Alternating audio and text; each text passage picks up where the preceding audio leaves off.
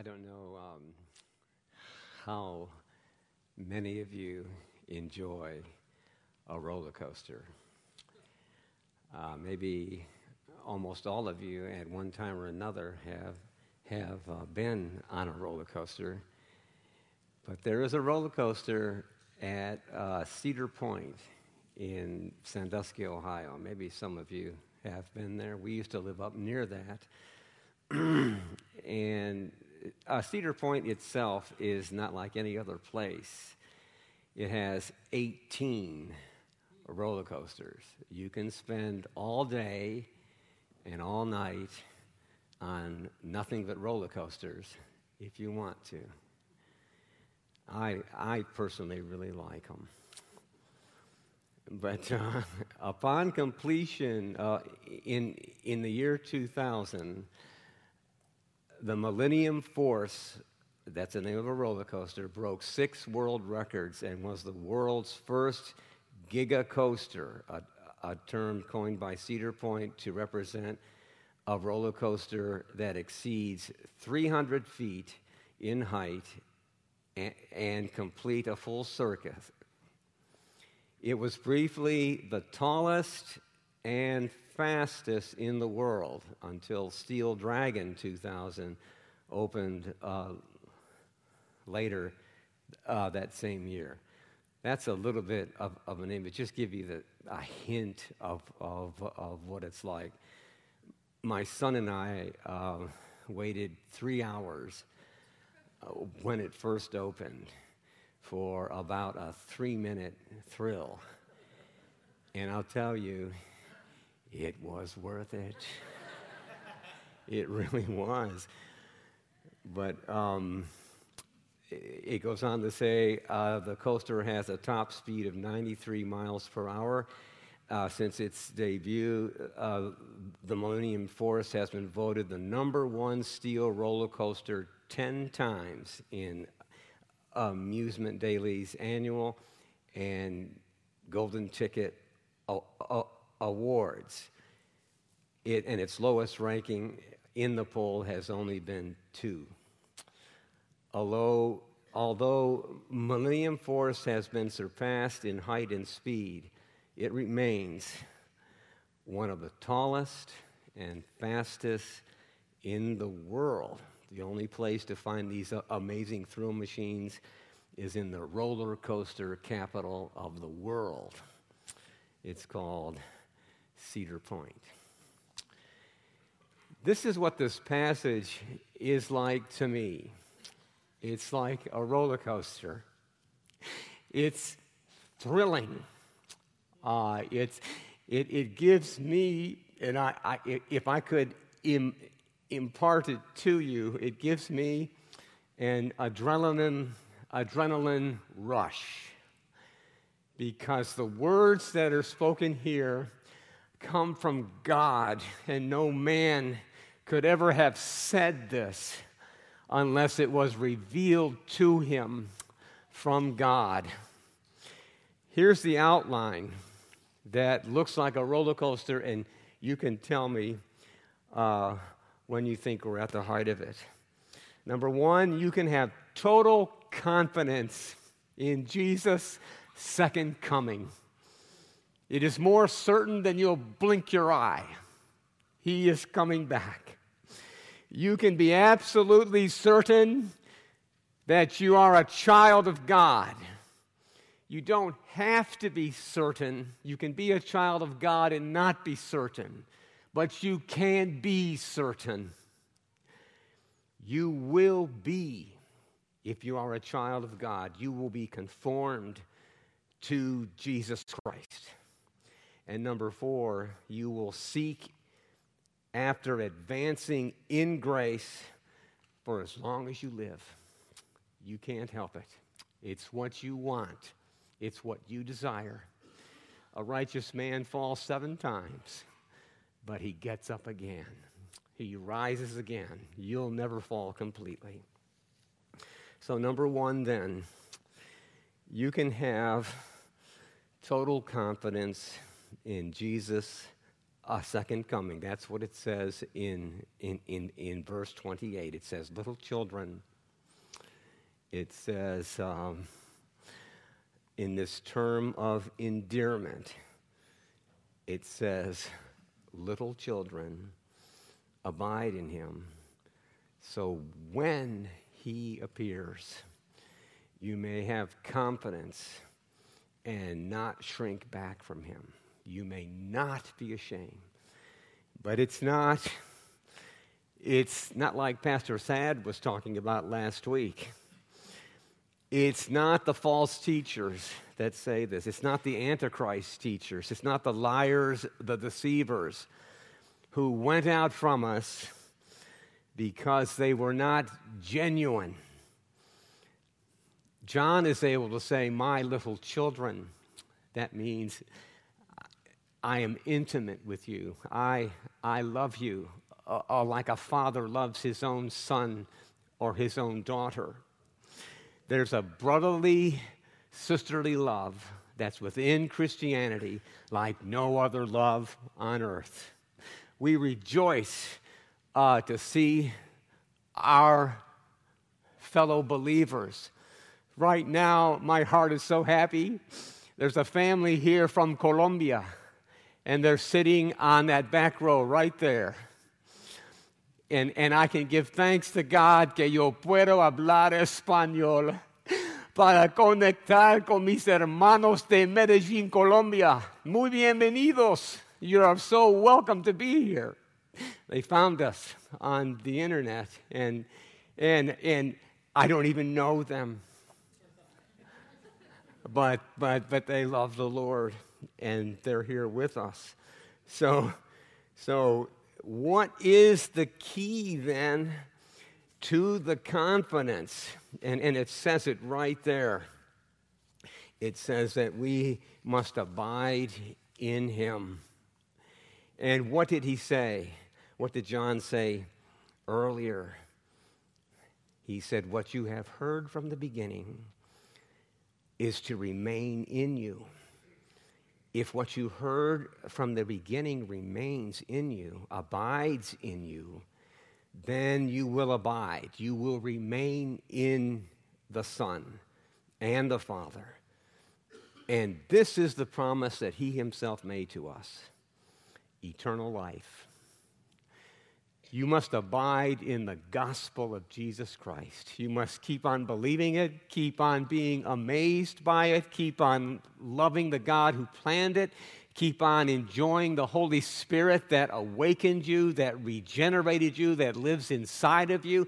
You must keep on doing that. You must praise Jesus forever for having accomplished it. He purchased it. He bought it for us. He did everything that was necessary for us to be saved. And the Holy Spirit irresistibly applies it to us. That's why we have it.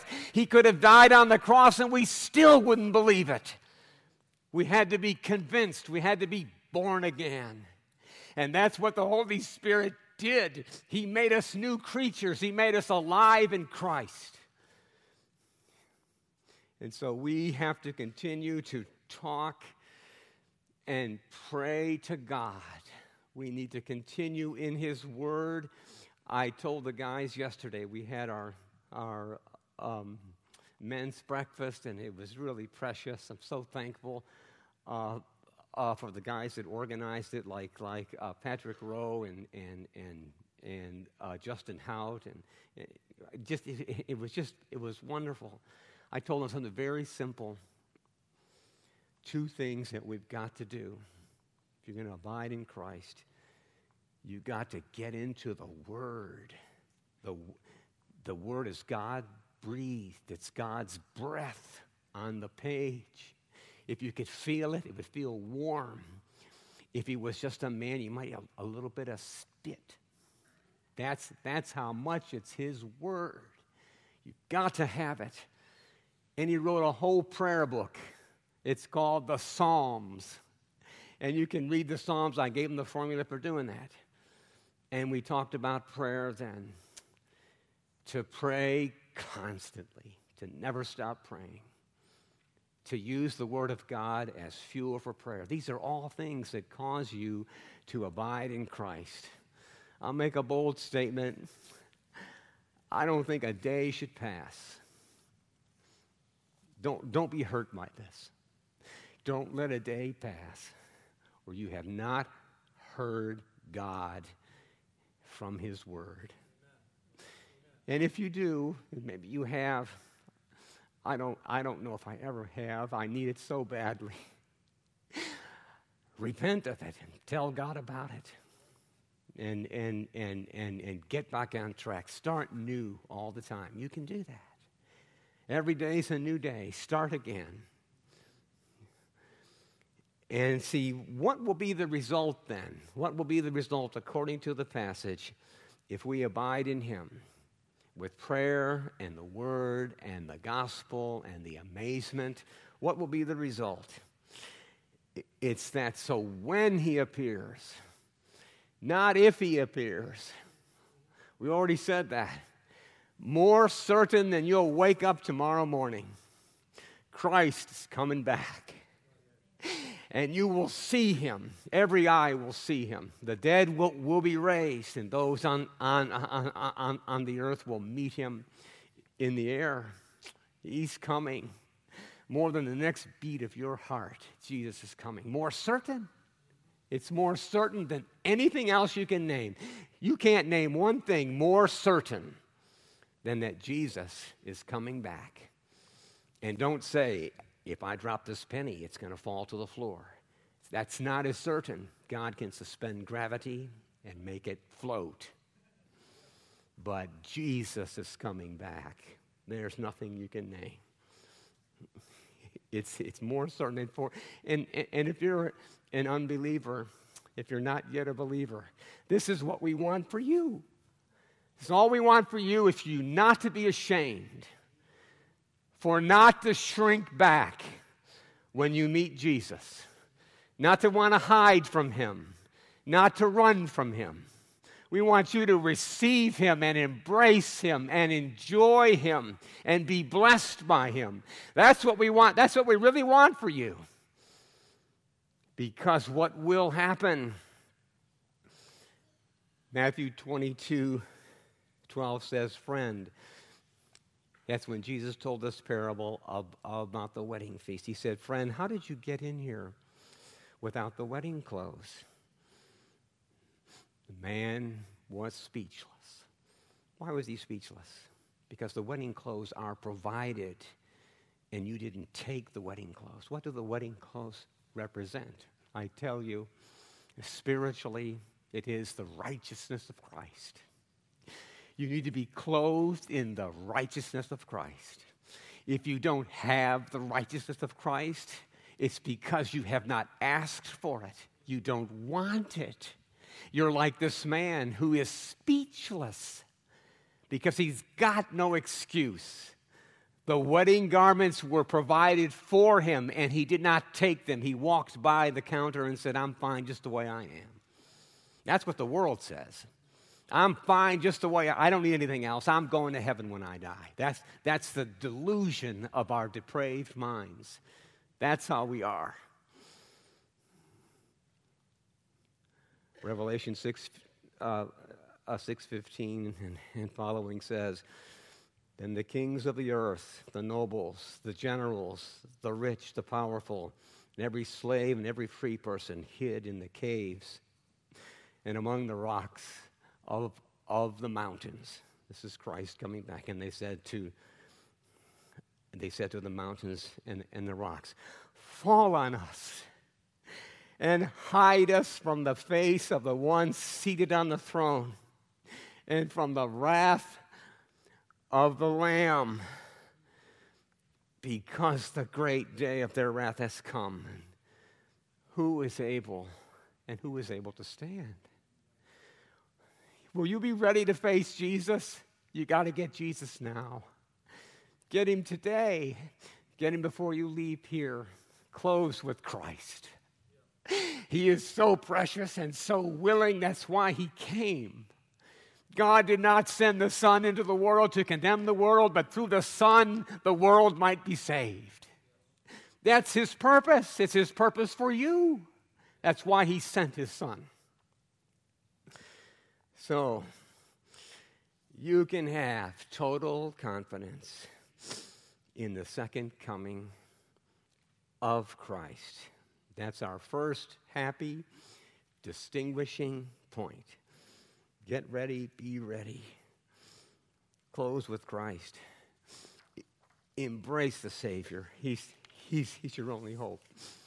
Number two, then, you can be absolutely certain that you are a child of God.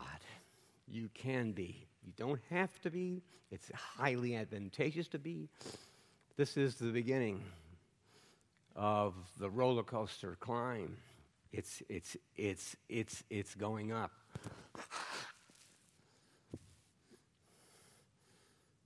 If you know that he is righteous, you may be sure that everyone who practices righteousness has been born of him. There's a conditional that is followed by a certainty, a sure, firm knowledge that God is altogether completely righteous. He's a beautiful, happy, magnificent, joyous, joy-giving God. That's who he is. And he's altogether righteous. He is righteousness personified. His moral character is perfect. There's no flaw in him. There's no stain. There's no defect in God whatsoever. In verse 1 of the same chapter, we see the coming king, Jesus, is identical to his Father. He is Jesus Christ, the righteousness. He's exactly what Pastor Thad mentioned he is. He's on the majesty of high. He is the exact representation of his nature. Jesus Christ is perfect. That's how he can be our Savior. That's what we need. But you notice that it says, for if you know he is righteous, you may be sure that everyone who practices righteous has been born of him. The righteousness that God begets, the righteousness that God gives, is not for righteous thinking only. It's not for righteous talkers or inventors. It's not righteous philosophers or teachers. That's what we heard last week. They are antichrists. It's not those who determine what is right in their own eyes, like in the book of Judges. It's not just Reformed Baptists either. It's not just Calvinists. It's Pentecostals too. It's everyone. It's everyone who loves Jesus and has the Holy Spirit within them. I can tell you just a brief story real fast. I met a guy, the only guy that I would go out to lunch with when I worked at Texas Gas. He was a salesman. He was selling a piece of equipment that we just had to have. It sold itself. He was a Romanian refugee, and we're having lunch together.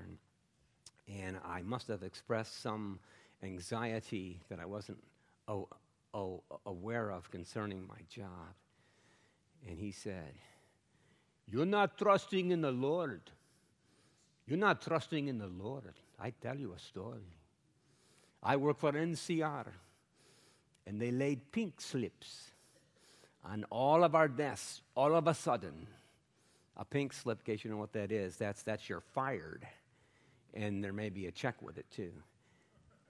And people were turning over their desks. They were throwing chairs out the windows. They were doing all kinds of carrying on. He goes into his boss's office and he goes, "Praise the Lord! Praise the Lord! God has something else for me. God bless you. Goodbye." He was a Pentecostal. And I'm a Reformed Baptist Calvinist. I said, "Wow, what a rebuke." I've never forgotten it. I haven't worked there for 22 years. 2 decades have gone by, and that man blessed my life. You've got blessings like that too. You'd be surprised how a babe in Christ can bless you, and you think you're so mature. God is so good. He's so good. But you see, what he says then, he says that the real difference in John 1:11, it says, he came to his own and to his own people, and they did not receive him. But all who did receive him, who believed in his name, he gave the right to become the children of God, who were born not of blood. Judson can be saved. Hannah can be saved. Bobby and Charlie can be saved. My son Samuel can be saved. It's not blood. It's not blood. That's what others say it is blood. It's not. Who were not born of blood, nor the will of the flesh, nor the will of man, but of God. That's the difference. That's how you're absolutely certain, because you've been born of God. John 14:21 says, he who has my commandments and keeps them, he it is who loves me. And look at the blessing in him. He who loves me will be loved by my Father. And I will love him and manifest myself to him. You commandment keepers, you obedient Christians to Jesus Christ, you have a manifestation of the Father's love in your life. He promises it. And if you don't feel it, don't know it, don't have it, ask him for it and keep his commandments, because you delight in him, in them. That's what you want to do. That's the nature of us. That's the new nature that we have. Well, we're going to come. I can't do it, but maybe the Spirit will do it. I can't bring you to the top of this magnificent roller coaster where the adrenaline rush is. You know what it is. It's our next heading. The ESV says, see what kind of love the Father has given to us, that we should be called the children of God. And so we are. That's who we are. The Christian Standard Bible says, see what great love the Father has given to us, that we should be called God's children. There's nothing higher than that. There's nothing better than that. There's nothing more precious than that. There's nothing more undeserved than that. That we, his enemies, these rebels, these traitors, these depraved creatures, not everybody is a child of God. Some people say that. Oh, we're all children of God. No, you're not. Not unless you're born again. Not unless you keep his commandments. Not unless you've received Christ. Not unless the Holy Spirit indwells you. You're not a child of God. You're a creature of God. You can become a child of God if you'll return to him and embrace his Son. This is so much. The original literal translation of the first part of this verse is where it says, how great and what kind, is literally translated, of what country. It's as though the Father's love is so otherworldly. It's not from this earth. It's from another country, another place.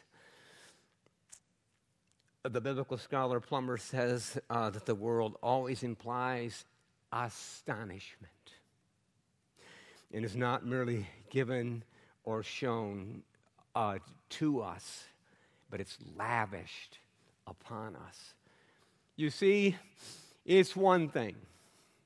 It's a glorious thing. It's a happy thing to go before the judge, to go before a judge and he says, your debt is paid. You're free. You don't have to go back to jail. You may go. Go, you're free. Here's some money for a lunch. Go have lunch and enjoy yourself. Go, you can go. But what does a father say? What's the invitation to you? He says, come. Come to me. Share my life. Share my grace. Be in my family. Be my child. I'll treat you as a child. I'll give you all I have. I'll give you my one and only Son. I'll give you the Spirit, the humble Holy Spirit of God to dwell in you and produce the love and the joy and the peace and the patience and the kindness and the goodness and the gentleness and the faithfulness and the self-control that you really want. I'll give you that. That's what a father does. The judge says you may go. The father says you may come. I'm overwhelmed with it. That's the way God is. My life, my world is yours. He says, come. Perhaps the best parallel, divinely inspired testimony of this insurmountable blessing comes from the Apostle Paul, Galatians 4 and 4 through 7. He says that when the fullness of time had come, God sent forth his Son,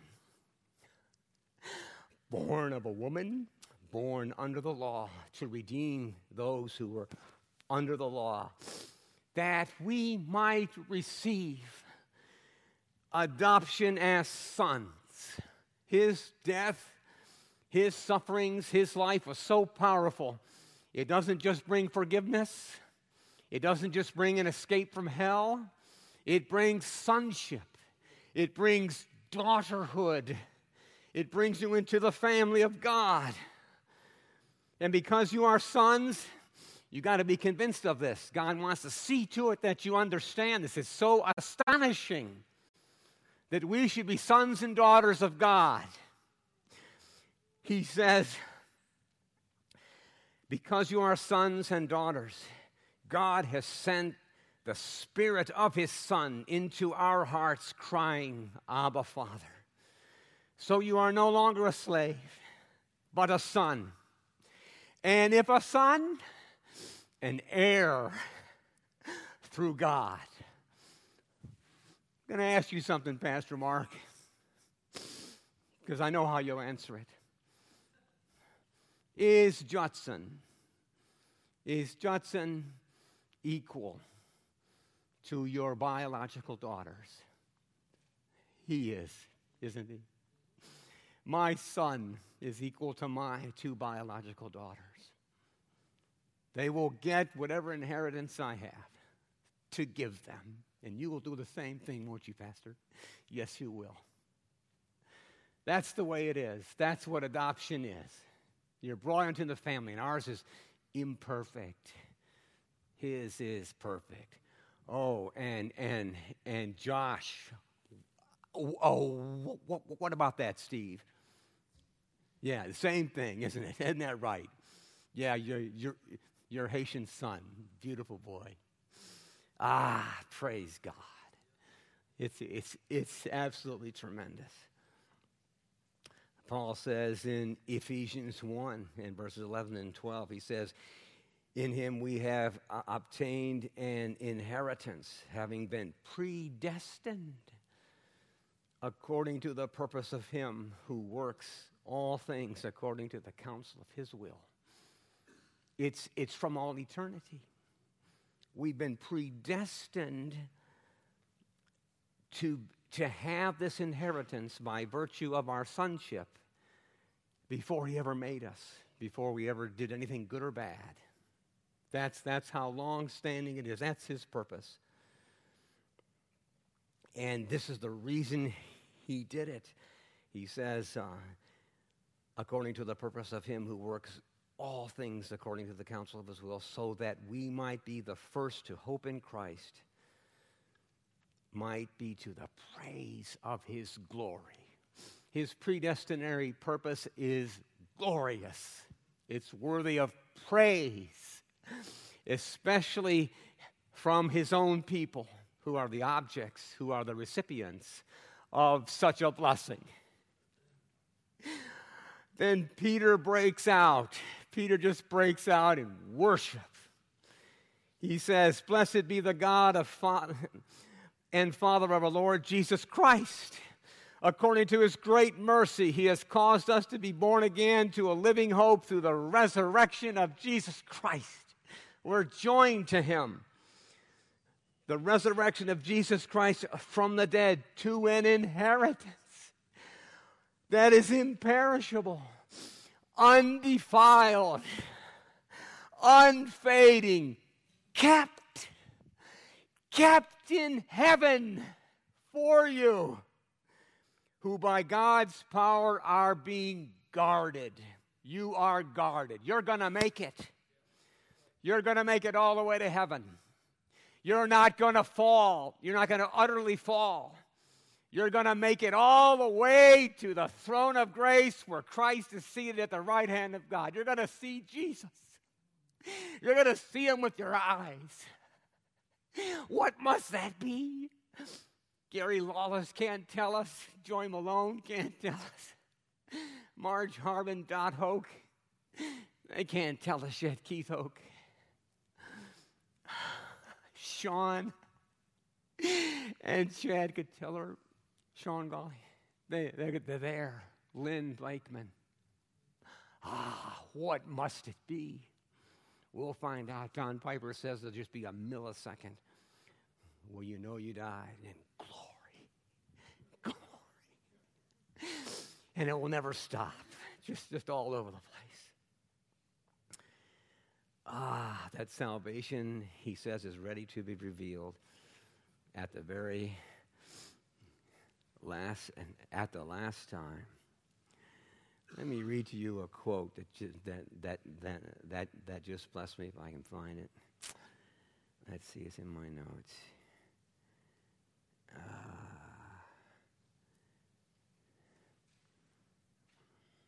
thought I had it already loaded up and everything, and I just missed it.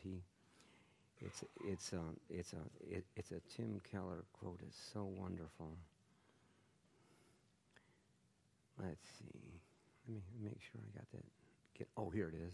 I'll get all of them. I found it. Were you praying for me?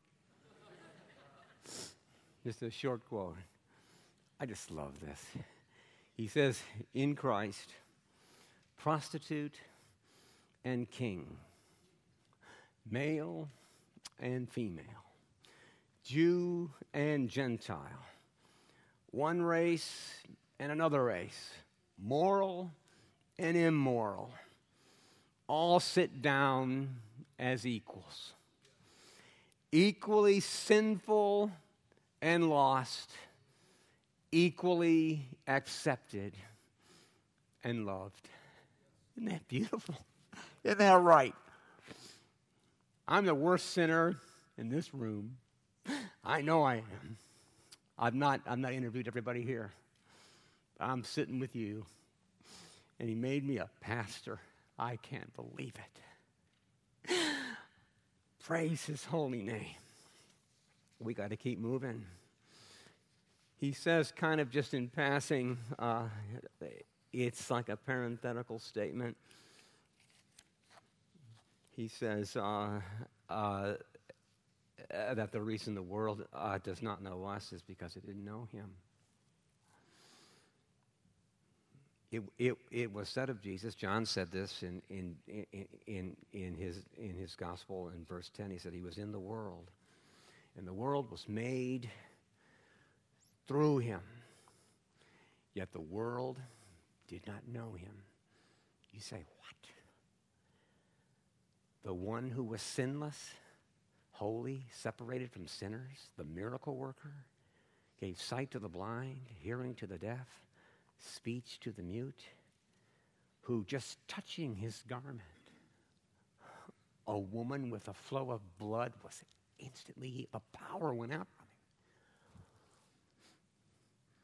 who multiplied the loaves, who raised the dead. The most extreme case, there will be a stench. Lazarus, come forth. They didn't know him. Jesus says, if the world hates you, know that it has hated me before it hated you. Totally incongruent. If you were of the world would love you as its own. But because you are not of the world, but I chose you out of the world, therefore the world hates you. We're just beginning to experience it a little bit as Americans. But I'm telling you, remember the persecuted church. Christians are viewed as those to be hated and hurt and incarcerated and separated and tortured and killed.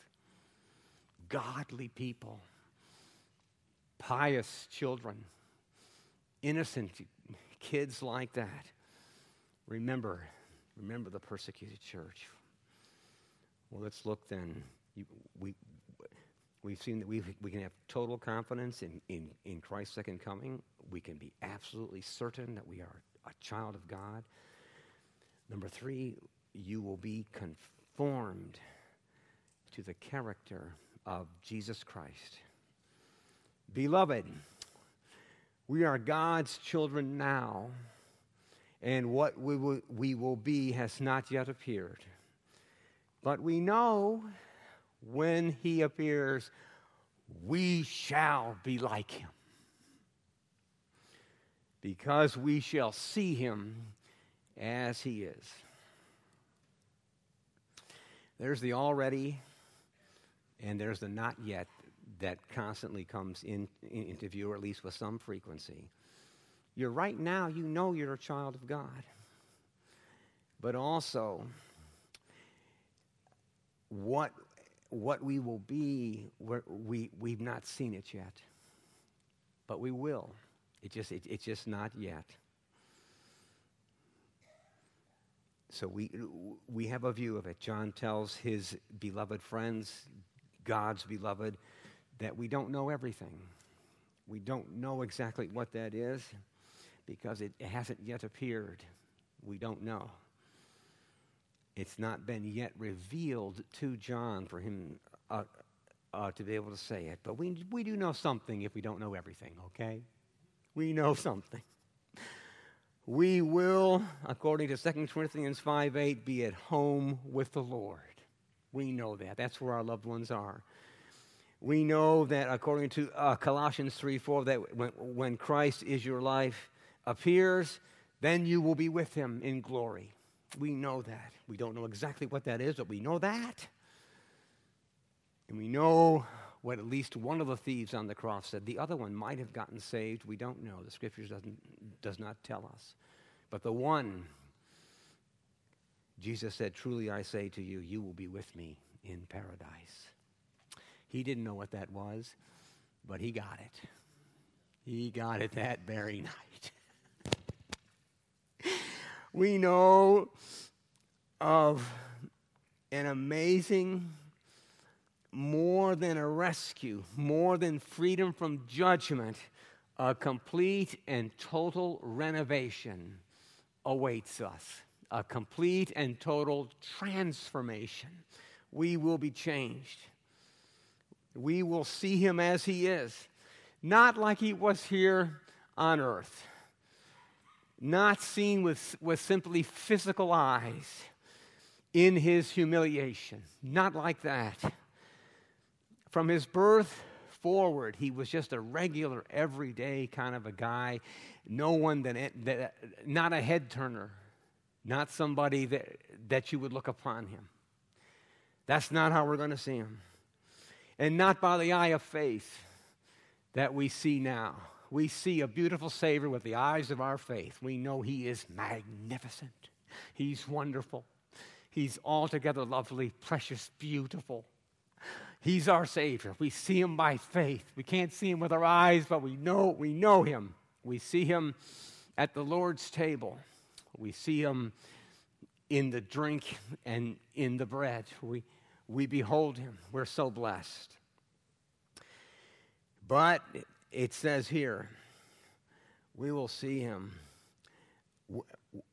We'll see Him face to face in His resplendent, magnificent, breathtaking fall on your face, eternal, unchangeable glory. That's what we'll do. There's a song that says, will I dance? Maybe you will. I hope you do. I know where I'm going. I'm going down. One glance, I'm going down. I can't guarantee that, but that's what I think I'll do. Boy. For now we see in a mirror, according to 1 Corinthians 13:12, we see in a mirror dimly, but then face to face. Don't know what it is, but now we know in part. Then I shall know fully. That's what awaits us. That's just as we have been fully known. We'll know Him. Our fourth heading then is and our last heading is, you will seek after advancing in grace as long as you live. You will. The principle is planted within you. You desire to be holy. Maybe it's weak, or maybe it's strong. But everyone, it says, while everyone who has this hope, you got this hope? Well, then you will purify yourself. You will. You will cooperate with God just as He is pure. That's what it says. That's a guarantee. Note, it's everyone. It's not just pastors. It's not just deacons. It's not just missionaries. It's not just super Christians. It's not just mature Christians. It's everybody. Everybody. To be pure is to be free from contamination in all of life. That's what you want. You're seeking after it now. You can purify yourself. You can change. We can all change. This doesn't have to be the only service that you come to. You can change. You can start coming to the service that precedes this service here. Even if you've never come, or even if you seldom, you can start coming. You can start coming to prayer meetings. Wherever they're announced, you can start going. You can change. He who has this hope purifies himself just as he is pure. You can do it. You can come to the Lord's table. It's once a month. You can come and behold the Savior there with us. You can change. We can change. You can stop lusting after women. You can close your eyes. You can turn around, turn away. You can move your seat. You can admire the beauty for a split second and never look at it again. You can do that. You can be purified. That's what it says. So then, dear friends, since we have these promises, that's what Paul says. Let us cleanse ourselves from every impurity of flesh and spirit, bringing holiness to completion in the fear of God. What are the promises? What comes right before when it says that about perfecting holiness and purifying ourselves? God says this, I will dwell and walk among them. I will be their God, they will be my people. Therefore, come out from among them and be separate, says the Lord. Do not touch any unclean thing, and I will welcome you. I will be a father to you, and you will be sons and daughters to me, says the Lord Almighty. And then he says, so then, dear friends, since we have these promises, let's cleanse ourselves from every impurity. Let's purify ourselves. Part of our purification is our responsibility. It's part of what we need to do. It's work out your salvation with fear and trembling. For it is God who is at work within you. But work it out.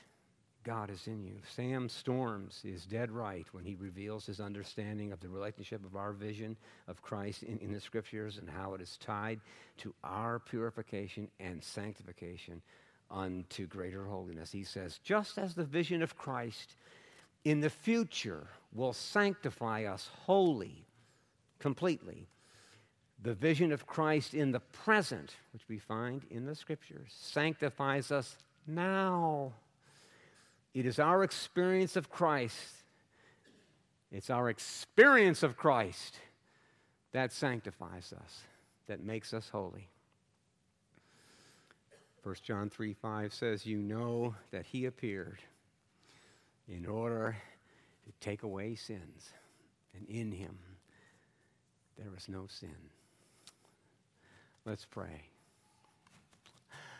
Heavenly Father, we thank you so much. Holy Spirit, we thank you so much for this sighting of our Savior and for our holy responsibility to be like him and to purify ourselves. God, we want it. We really do want it. Help us with it, we pray. Make us to be a prayerful, word-centered, gospel-centered, Christ-centered people. Oh, help us come down and dwell in us richly and give us understanding and draw us to the Lord's table and draw us to prayer meetings, draw us to discipleship meetings and Sunday school times. Draw us together, God. Bless all those that have traveled from us and bring them home safely. Thank you so much for bringing Pastor Mark and Katie back to us. We praise you and thank you in the glorious name of that Savior who died to make us the children of God. We can never lose it. Praise his glorious name. We prayed in his name. Amen. Stand and respond.